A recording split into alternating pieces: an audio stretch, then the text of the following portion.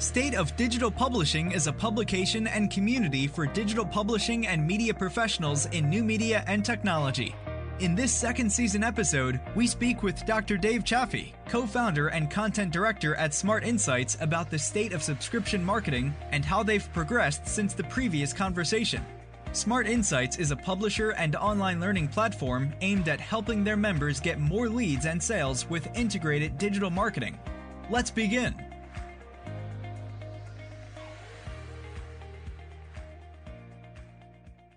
Hi, Dave. How are you? Very well, thanks. And you? I'm good, thanks. I think it's been almost 2 years, but it's good to have you on again. Yes, you're welcome. I'm always keen, particularly at this time of year, the turn of the year, to think about the techniques which we're going to use in the year ahead, and the latest trends. And I'm happy to share the approach we've used at Smart Insights. Absolutely. So, when we spoke last, we spoke about a similar topic that we're speaking about now: the state of subscription marketing and the progress you guys made to first from becoming a blog to becoming a subscription business. How have things changed for you guys in the past 2 years? Well, the growth has still been there. I think when we last spoke, we were growing year on year, around 70% year on year through organic search. So Google is definitely on our side, and we follow very closely our approach with that. I think it's become a lot more competitive. Just to give some background context for the listeners, that transition between a blog and a paid subscription model was in around 2010. And then we saw good growth there through focusing on the needs of our audience. They're interested in learning how to be better marketers. Our mantra is plan, manage, optimize. So we give a lot of advice on strategy development using analytics, data-driven marketing, and then we target keywords around that related to developing digital marketing strategies and plans. And it's really that focus on the questions our audience are interested in that we've seen that growth. So more recently, we've found with organic search becoming more competitive, that's become more stable, and our growth is more from changing our focus on the type of audience and offering different subscription propositions for different types of businesses. So basically making our proposition more segmented and targeted. And what kind of competition are you seeing more? Is it just other publications or with different revenue models, or is it just the everyday person who's trying to become a thought leader in the space? What are your thoughts in terms of the changing perspective and actually digital? Yeah, I think I think now it's mainly the larger news organizations or online publishers. They will target the type of keywords that we're targeting as well. So, for example, someone like Forbes or The Guardian, they will actually cover digital marketing strategy, and they'll have a technique to target a lot of business-related terms. So they've clearly got a content marketing strategy and a technique to reach their audience. Another example would be, we're going to talk later about marketing technology, and one of the good sources of advice there that the listeners may have heard of is G2, where they have these crowdsourced ratings of different MarTech, and they've actually created a separate hub which is just about learning and resources. They've developed an audience of millions, even though subscription isn't there. That's not really their focus, the topics they're focused on there. So there's plenty of competition, but I think more at the high end. And I think it's just as you grow a business like ours and you've you're targeting a certain range of keywords. It's inevitable. If you're successful, you'll max out on those, and you'll really saturate the number of people searching with that intent for your services. So you then need to broaden out and think of other acquisition methods. And you mentioned about becoming more segmented in terms of the packaging you're offering. So how has competitors like G2 and Forbes how have they impacted the shift in how people are interacting with the site and the expectations in the content they can consume for free versus paid? And how have you then addressed that through the segmentation that you guys are offering now in terms of the offering? Yeah, sure. I think it's been quite an interesting journey, and it's I think it's evolved as we've seen what is successful. I think first thing to say is, yeah, all publishers have this tension between what is behind the gated content, between free content that is gated. So our approach has been, I think when we last spoke, we had one hero piece of content related to developing a digital marketing plan, a template and a guide, and that would generate potentially thousands of new contacts each month. But what we've done since then is to develop different content for different audiences. So what we found, as you might expect, I think it's the nice thing about online publishing models, that you can be agile and target new audiences quite rapidly. So yeah, as I was saying, what we found was that although we were targeting small, medium businesses initially, because we think there's a lot of people working in those type of companies who can't afford consultants or large agencies. So they're looking for advice online about how to use digital marketing in particular, but they want a one-stop shop, a single place with the advice and the templates to help them plan and grow their businesses. So when we set out, we actually had a single price point of around £200, and that was one size fits all. But what we found was, well, actually, it wasn't small businesses who were subscribing. There were agencies subscribing. There were large consultancies like Ernst & Young, Accenture, and we saw that there were multiple people in those businesses accessing the content. So the big shift we made 2 or 3 years ago was to provide content for those business audiences at a higher price point, and then to actually introduce a sales and account management team to provide the support for those businesses. So when we last spoke, it was really a self-service subscription platform, but now it's much more. The growth really of the business is not so much in the self-service, but within the larger business market. So that's the changes we've made. And has your role, I know you're still the Chief Content Officer, but has your role been, the scope of it, has it expanded or changed in any way as a result of this shift to more enterprise?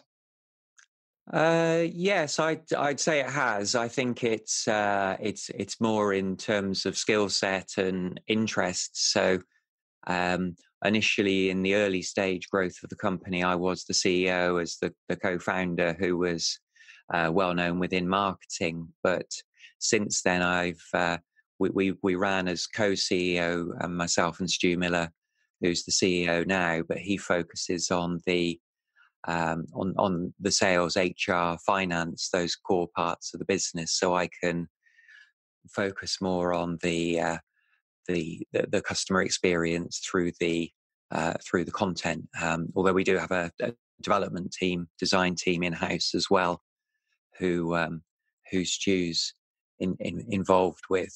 So yeah, I'm very much involved with doing the research about the type of content that our audience are interested in, and looking at trends with my colleagues who manage the content as well, how we can cover the latest innovations. So, of course, artificial intelligence and machine learning are important. A lot of interest in those these days. So we're building out more content on those. And then going back to the segmentation, we're also offering more vertical content. So I think before we may have, say, had content for e-commerce companies against business-to-business companies, but now we can also offer content in pharma, financial services, travel, and agencies are a really important audience for us. We can help their pitching process and how they work with clients as well. So yeah, it's really becoming more granular and what we can offer for those vertical audiences. No, that's really good to hear. Being able to, like you said, being able to respond with an agile manner and tailored to your audiences by verticals is absolutely key. Do you think taking one step back, like looking at it one step above, in terms of the overall state of subscription businesses and subscription marketing, do you think that's how a lot of other publishers are taking the approach? I know, for example, I read recently that I think it was Quartz. They've tried to reposition their subscription offering again to really try to encourage people to connect with journalists directly. There's the different value propositions that are coming out, I think, in plays that people are making. What do you think is the best? What do you think is the current play publishers are doing? Yeah, interesting. I think, I know the marketing space best, and I've certainly seen other companies in our areas. So there's digitalmarketer.com. Yep. They followed a similar route to us. They perhaps started more with micro business stage, and they're trying to adapt their content and the subscription offering more for that enterprise market. But you've got the challenge there of, well, does the content fit the audience and does the sales process fit the audience? So we've seen them do that, but others, like perhaps Marketing Profs, one of the most established subscription models in our market, they haven't really evolved what they offer in the same way we have. I would say. I think another way of looking at it actually is, apart from the verticals and the different audiences, is if you think about the needs of the individual. So what we've done is we're able to see the individual interests, whether they're interested, for example, in developing their personal knowledge, or whether they're looking to upskill a team if they're a larger organization, or really optimize their marketing as part of a performance-driven process. So we're quite careful when people first subscribe to take the time to say, well, what are your real interests? How can we help you? And then tailor the proposition that way. So we've really built out our inbound marketing and our onboarding sequences so that we can show the relevance, the value better to those different sort of personal needs. Definitely. I'm going to ask you shortly just about the inbound marketing methods besides such that you're using, but I've seen as well this year that there's sort of this tribalism that's happening, and there's more offline events that many publishers, even potentially your competitors, like I know Digital Marketer has recently branched out to do one-day conferences in Australia as well. Right. Why is that so important in terms of trying to drive subscribers and a sense of community around the publication? Or do you think that's not the case? No, I think it's a great strategy if that's the decision that you make. And I think another competitor in this space is eConsultancy. Yeah. And they've been very successful, I think, from going from perhaps smaller roundtable events in the early days, and they now offer, for those of your listeners not based in the UK, their Festival of Marketing, which started off really quite a small event focused on digital marketing. It's now the single largest conference on that topic in the in the UK, and that's probably become more important in terms of their revenue model than actually their core subscription business. But I think we've taken the decision as a relatively small business to focus on the quality of our content and the subscription side, and then in future we may grow out into those sort of paid events. I think we will be doing more events like a lot of the MarTech vendors do, with sort of regional events where we might talk to prospects in a vertical industry. So perhaps work with put on a day for a group of retailers or business to business marketers, and then show them the value that we can offer by working in those relatively small groups. This is a technique I've noticed a lot of the MarTech vendors use. So we work with, part of our revenue model is offering an advertising program. So we have got a hybrid program. We don't do those offline events, but we have a what we call a content marketing partnership, and we would work with companies like, say, SEMrush or BrightEdge or Searchmetrics in the search space to share their white papers with our audience in so that they can generate more leads. And we work with a lot of email marketing vendors as well. And what we've noticed, those vendors would originally have attended the big trade shows in London or Manchester, and some of them still do, but many are running their own program of trade show or user groups, prospects through the year. So rather than just attending, say, 2 trade shows through the year, they'll be running a program of events every month through the year. And I think other publishers and conference organizers are using this approach as well. So those sort of big bang, once a year events, they don't give you that continuity, and they become a high cost, high risk approach. So I think there's that sort of more regular events that become important. We tend to use webinars for that as more of an online business. Definitely. I think that continuity helps with tying back to getting some of the value back on subscriptions or whatever model they're trying to use to generate revenue. So yes, thank you for sharing that feedback. That's pretty interesting to hear from your perspective. Cool. Dave, so do you think there's anything else that we've missed out on in terms of the current state of subscription marketing? Are you seeing any inbound channels that are being used more, or is there anything else that you think people should be across? Yeah, I think the dynamic changes quite rapidly in terms of for acquisition, which of the platforms that dominate, which of those are most effective. So for us, as I said, Google Organic has been important, but of course we've also got social media. And I think in the early days of our growth, Twitter was very good for interacting with our audience, since it's a business audience.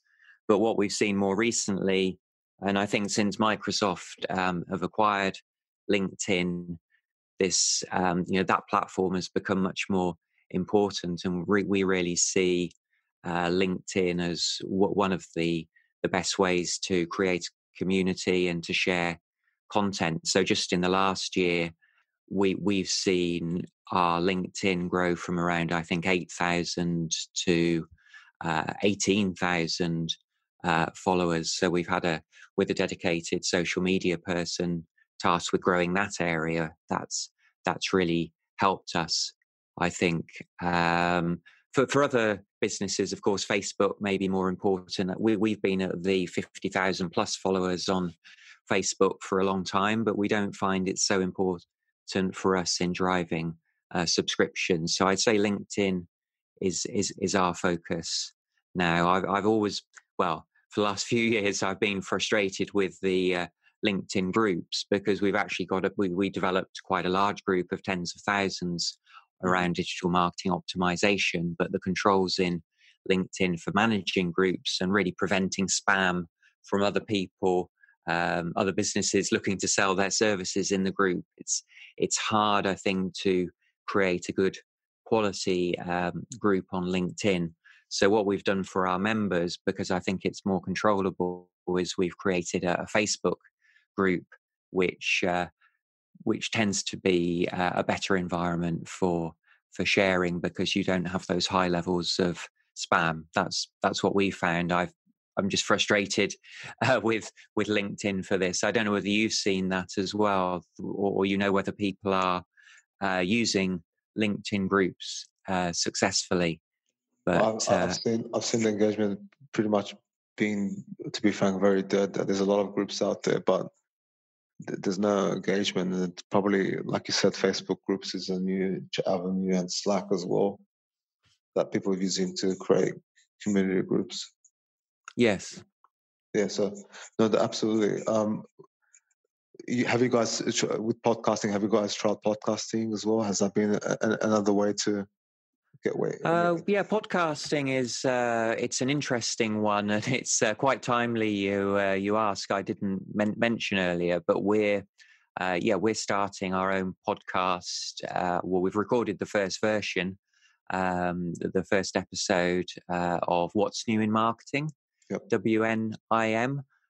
So yeah, we are starting a podcast as part of the member offering, really, although it will be available more widely. So we're not gating the podcast in any way, but it's really been driven by requests from our members. So when our account managers with the larger business membership customers, they've been really asking for that choice of delivering content, and they said, it's when we're driving to work, it's when we're working out in the gym, that's when we would find that useful, because it is one of the pillars of what we offer, as well as the best practice advice. It's just keeping our members up to date on the latest changes on the platform. So we have an area of the site that's called What's Hot, and it seemed a natural evolution to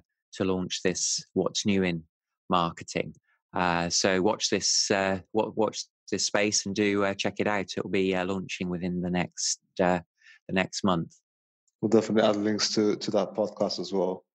Thank you. Do that. So thank you for sharing this current state. Let's move on to sort of the lessons that you learned as you guys have moved into enterprise sales more specifically. So can you share some inbound best practices? And let's start with inbound best practices for now with the enterprise sales.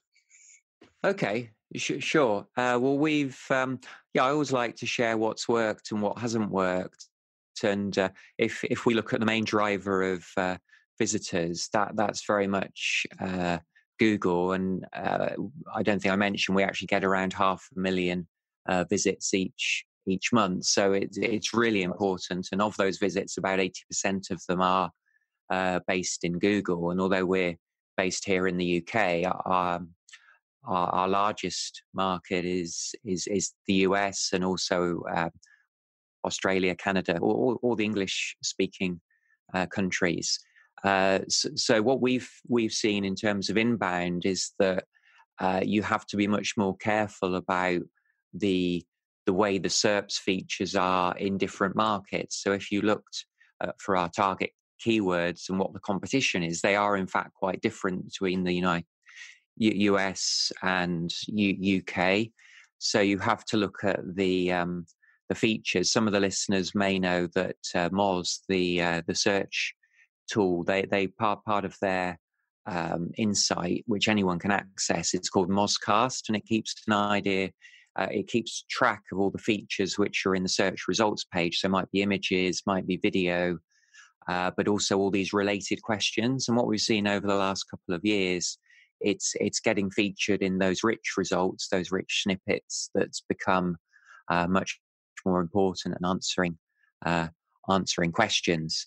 So when you're asking about the enterprise level, what we've actually found is in our particular market, the enterprise people, they'll come to the site very often in, with similar intent in terms of the keywords. So it's all about trying to get them on the right journey within the website. And we've created more of a segmented customer journey on the site, that if someone is interested in their team, we can then have separate pages, whether they're an agency or perhaps a smaller business, and then explain the enterprise offering as well. So what we found, really, it may be specific to us, but you don't really see specific behaviors from the enterprise people until they're visiting the site, and then you have to ask the question. And we have a separate sort of business membership subscription form where we'll give demonstrations of that service, because obviously they're making a bigger commitment than the individual subscribers. So in the last 2 or 3 years, we've built out that enterprise sales team, even though the original inbound techniques have really stayed quite similar. It's just the customer journey on the site and the sales process that have changed. Has that helped you with, because with enterprise, it's a lot more stretched out in terms of the buying cycle. Has that helped you close enterprise sales more quickly, or how have you, by doing that process, enabled you guys? Yes, you're right. It is more drawn out. I think the record for a sale would be over a year, but on the other hand, there will be people who, I think, they've bought in. If you can provide the right content on the site explaining how your subscription helps different members of the team, then people will convert within periods of, if not days, they'll convert within weeks, or maybe 2 or 3 months would be a typical sales cycle. What we've done to help show the value of enterprise is we've created a series of toolkits. I think when you've got an information marketing product with lots of resources, it can be hard to see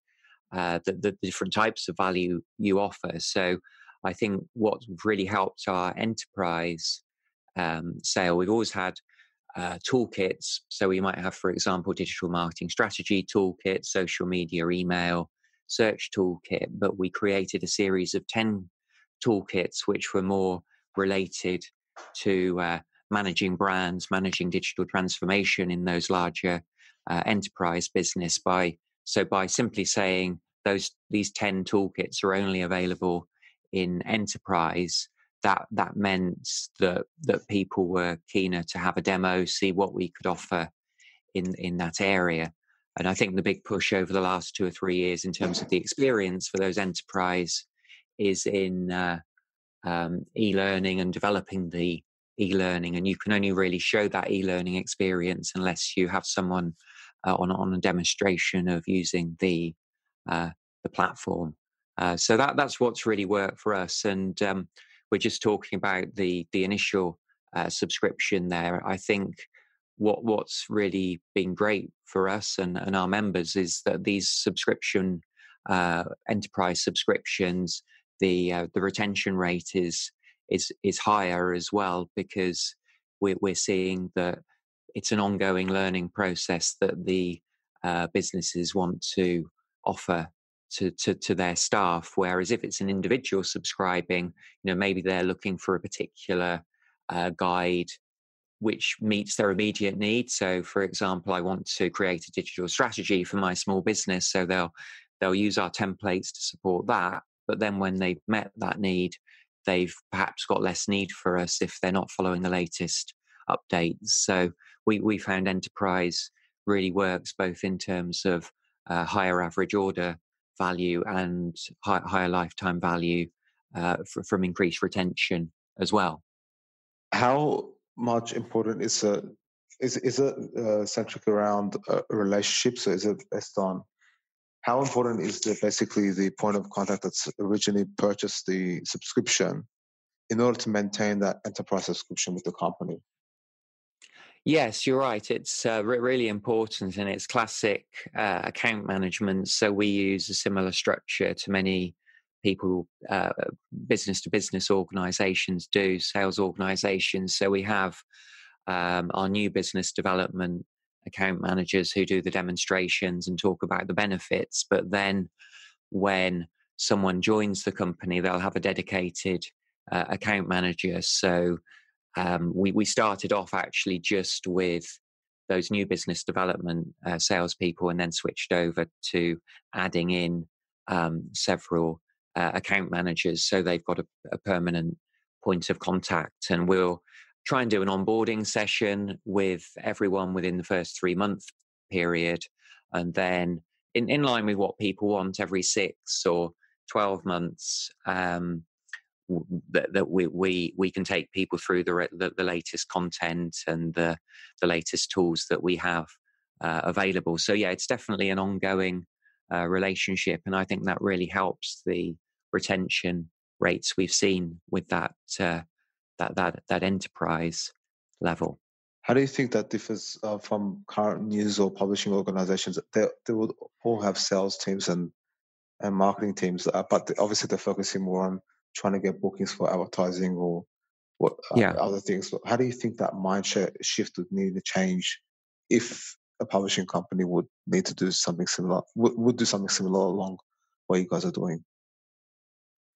Yeah, I definitely recommend that approach. It's I think it's thinking about ways you can add value on the individual subscription. So can you give tailored advice and consulting? And I think what we perhaps hoped that we would be able to do is to have a more consultative approach and blend an additional consulting option with the membership product. But it seems people want, or our members are looking for, they're looking for an ongoing relationship, but because they're so busy in their day-to-day work, or perhaps they've got other agencies or consultants that they've worked with, we haven't been successful in getting a sort of high level of consulting work, which we expected to be able to. So I think the recommendation for others in this space is to think about different ways you can offer value, and to see what's most effective in your market. Yeah, definitely solution selling and pretty much focusing on that as opposed to numbers and what outcome. Yeah, I think that would trump any sort of numbers and figure promises that you give at the end of the day. That's right. And Dave, just in terms of some of the lessons you learned with customer retention, like you mentioned, there's that onboarding process, but I'm sure that you've seen some points where maybe users haven't been as active, and maybe that's going to cause them to potentially not continue with the subscription. How have you maintained a long retention rate with your customers?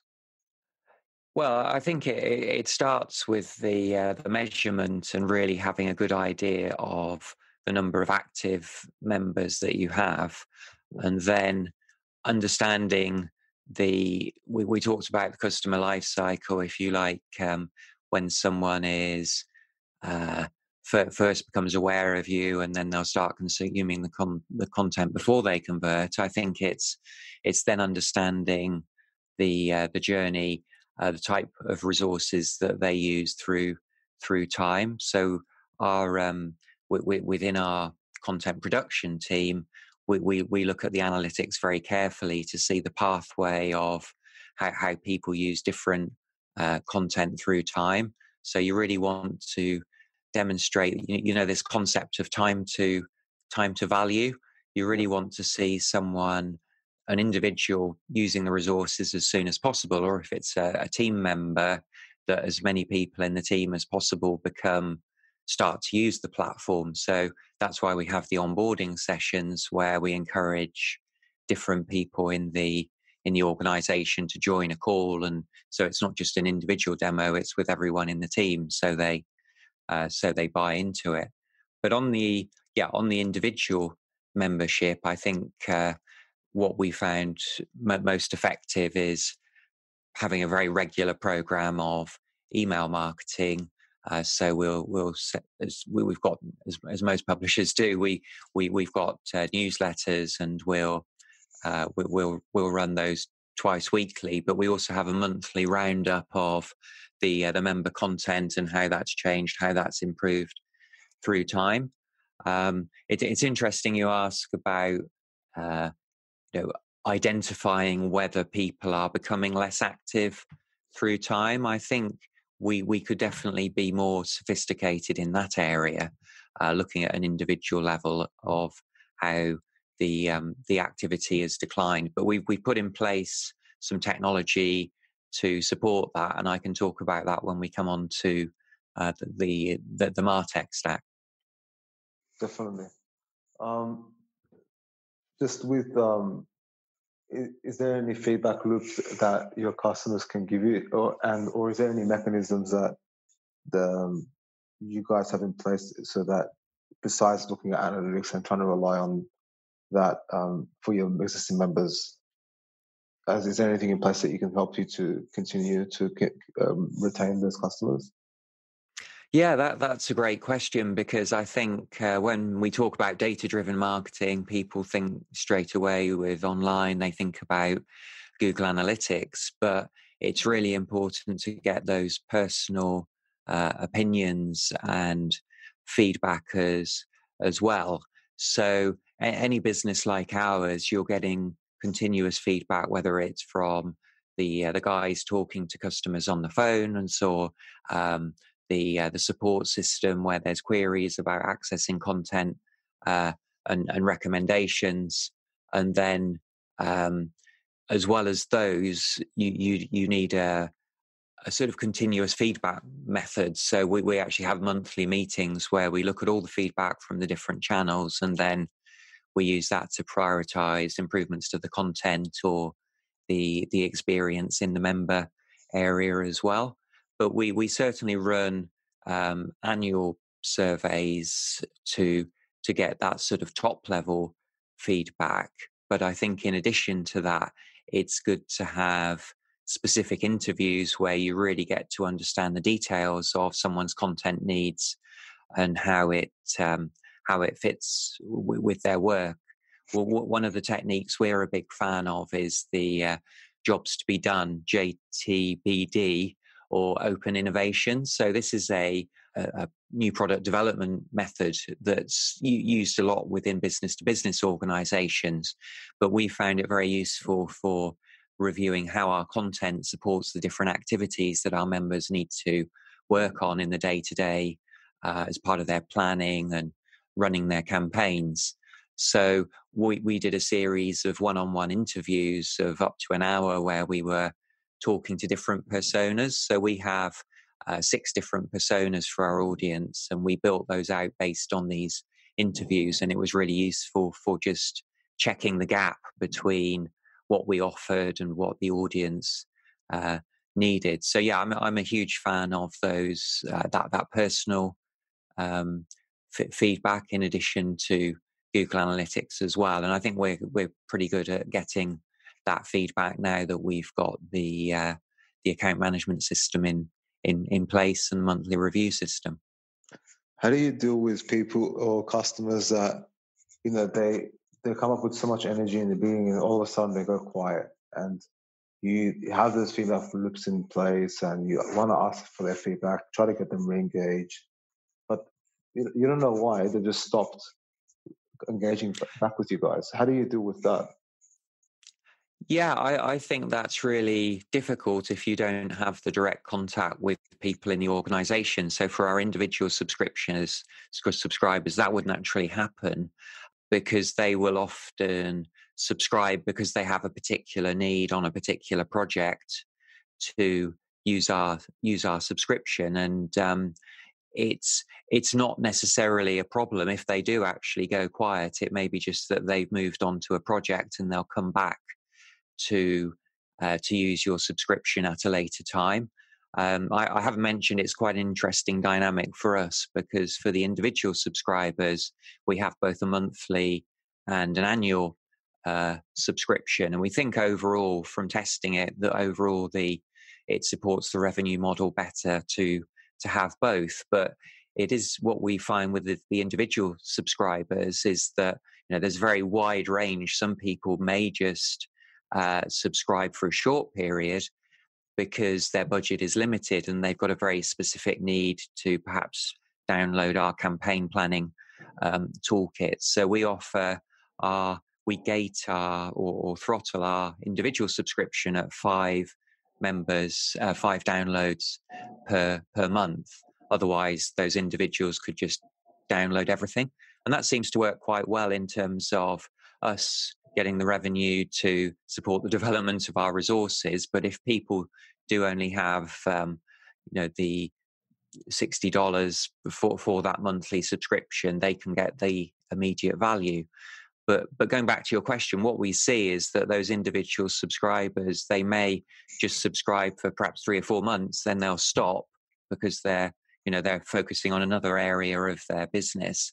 But then they may come back at a later stage when they when they need us. So they can effectively, they're turning us on and off as a tap. But for those people, and perhaps those larger organizations who are going to have more people accessing the resources, then it's more an annual level. So I think since we first spoke, and certainly since we first launched, where it was an annual only proposition, we've introduced this monthly choice, and that seems to help meet different needs within the audience as well. But we certainly haven't cracked the subscription and the right really identifying when people are going quiet, because they may be going quiet for good reason. They've got other aspects of their business they're now focusing on. Do you see what I mean? No, I do, and I think that leads perfectly to the MarTech stack and trying to develop the right tech stack for your subscription business. So the reason why we're bringing this up as well is because you recently wrote about this on your personal blog, and the landscape's massive, and people need to understand what the best types are there for them. So what do you think? What advice do you give on trying to develop the best MarTech stack, both for subscription business and generally for marketers? Yeah, it's certainly a challenge, as you said. That blog post that's in the show notes is looking at what Scott Brinker of HubSpot. He's been cataloging this the MarTech landscape for the last I think it's 7 or 8 years now. And when he started, he identified, was it 600, 700 different technologies, but he's now up to 10 times that. So his latest visual has got 7,000 different separate technologies on it. And clearly that's, you only need a fraction of those. And what I've tried to do in that article is to say there are some core activities that you need to support. I think Scott's got maybe 40 or more categories of marketing technology, which even at that level is difficult to get your head around. So what we've tried to do, and if you take a look at this post, you'll see we've created this wheel of 30 categories of technology that most transactional businesses would need. And the way we look at it is, if you split out the tools in terms of acquisition, conversion, retention, so we've got our race planning framework which mirrors that, then you can think about the tools in certain areas. So for example, the reach tools, you've got to have a good set of insight tools related to using search marketing, and you may want to invest in SEMrush or Ahrefs or those paid tools. We actually find we do subscribe to SEMrush via our agency, but we actually find the Google tools, Google Search Console, for example, Keyword Planner, their free tools are so good that they're effective. So part of your MarTech stack will be these insights tools, as well as the more operational tools for managing the communication. So I think that's the advice there. Think about both types of tools. When you get into the inbound area, I think having a a single MarTech marketing cloud system is, really where the smart money is going. There was an interesting survey recently that showed that around half of businesses now, they do have a single preferred supplier. So whether it is someone like HubSpot or Zoho or some of the enterprise options from Adobe or Oracle, they're trying to use a single platform where they can manage the whole customer journey. And I think there are publishing specific options for that as well. We don't. Our decision wasn't to use publishing specific technology. I do follow this because in the UK, anyone listening from the UK will probably know there's a print magazine called In Publishing, which is also obviously available online, and that may be of interest to people outside of the UK. It talks a lot about subscription revenue models too. I don't know. Are you aware of that one? I am, because we're in a similar space, but I don't follow it as regularly. But yeah, I have heard of it. Yeah, it's interesting because it's they're following the offline magazine route to help publishers with that.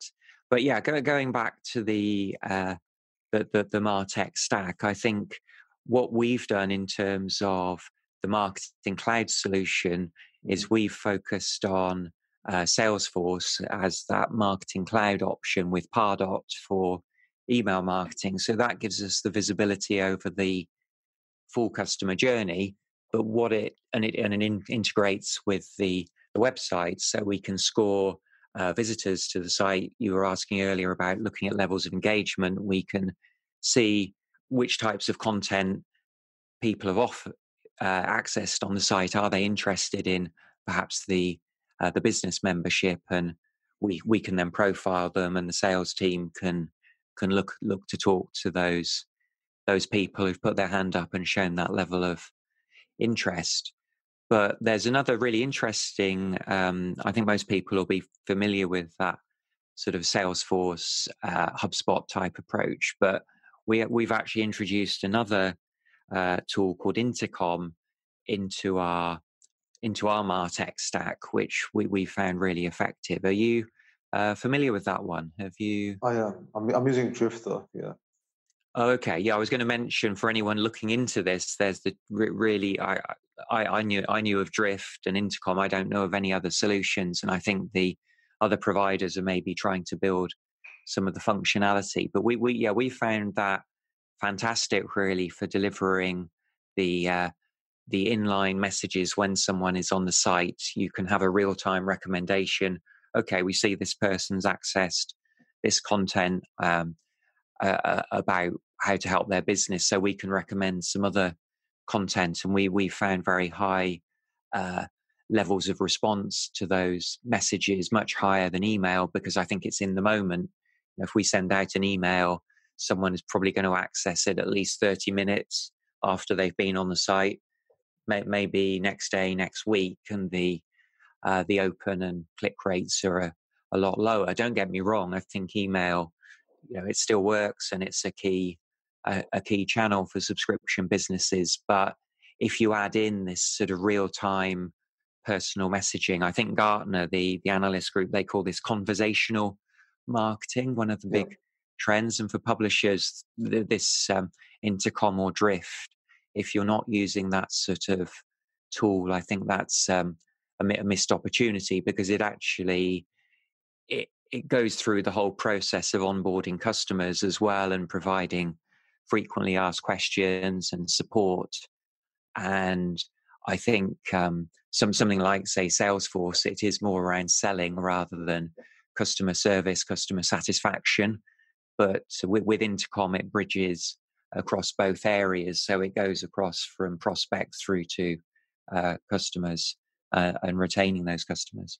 There is a big investment though that needs to happen, and maybe some publishers that not about be at the stage where you guys are at potentially can't afford it. How do you think they can still manage that? Or maybe do you think, or am I completely wrong in assuming that maybe subscription publishers have that enough capacity to Yeah, no, there is there's certainly a cost implication with Intercom, because they're in a position, I think, to charge quite high fees on an individual site visitor basis, because people do see the value, and they get hooked into using the system because it really helps with conversion and retention. So the way we've managed that, because we get so many monthly uniques, we couldn't afford to use Intercom on the front end of the site. So we actually only use it for so rather than hundreds of thousands of people accessing the site, we use it for the tens of thousands of people who are regularly, becoming leads and then are members. So you will only see Intercom on Smart Insights if you become a free member, and that's where it works for us. So we find we get the ROI for it at that level. But I know small people with smaller footfall, they will just use it on the front end of the site as well. No, that's very smart. But even for like Salesforce is pretty expensive as well. So it would just be simply replacing it with a small business version one until they can get to that level. Yeah, that's right. I think anyone takes a look at our marketing wheel, we've actually structured it to help, say, smaller businesses. The tools around the edge of the low cost or free versions. So in that case, Oracle would be the very expensive enterprise. We actually find Salesforce is fine in terms of ROI for our size of business, but then you've got the freer, like HubSpot do have some low cost options as well for smaller businesses. And then I think MailChimp is one of the most widely used free email systems, but it does support some of the marketing automation that you need to help encourage subscription as well. So there are options at different price points. Thank you for sharing that. So let's look ahead, Dave, and what's some of the plans that you have in store for 2020? Yes, I think for us, what's our big push over the last 6 months has been to introduce a new platform for the digital learning. So I think in the early days because we're a WordPress based platform, we use some of the plugins that are available. We use something called LearnDash for our subscription learning product, but we've found, I think, the audience and have become more demanding in terms of what's available.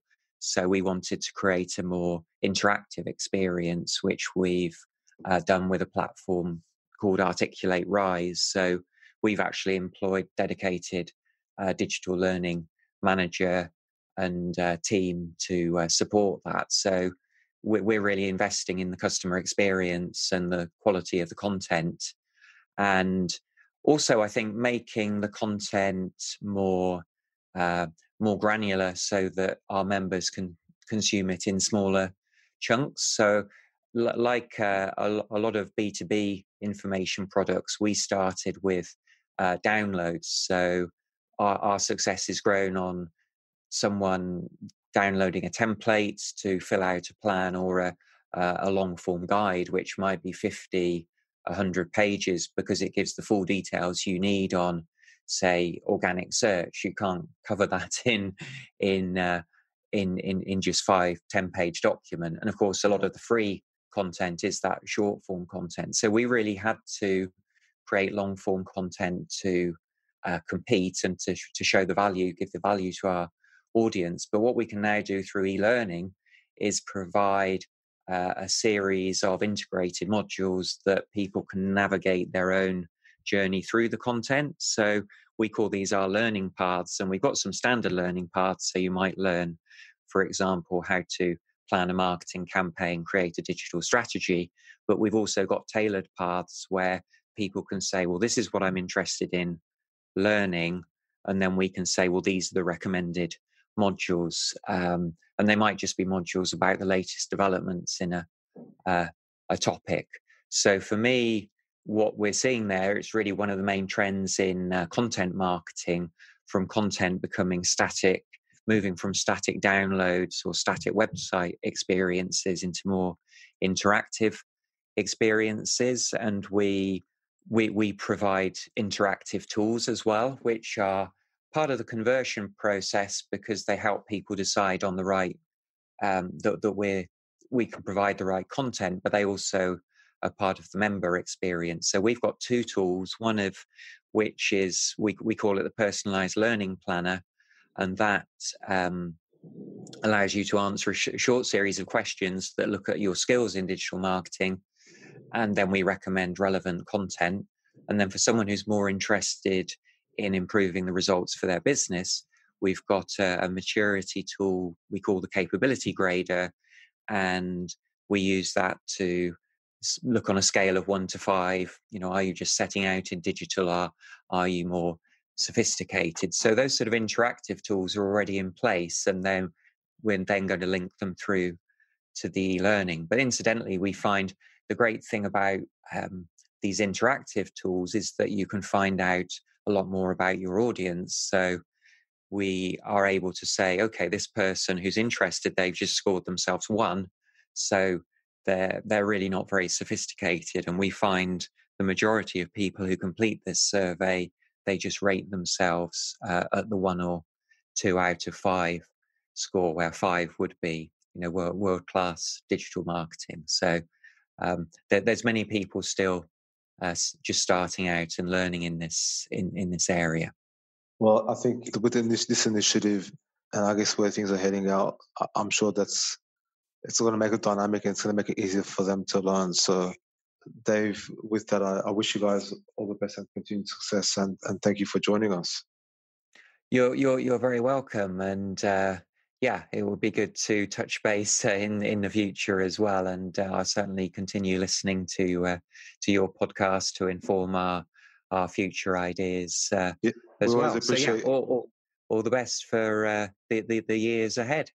Thanks, and we always appreciate your transparency. Thank you. Thank you for joining us on this episode of the State of Digital Publishing podcast. Listen to past and upcoming episodes across all major podcast networks. Follow us on Facebook, Twitter, and join our community groups.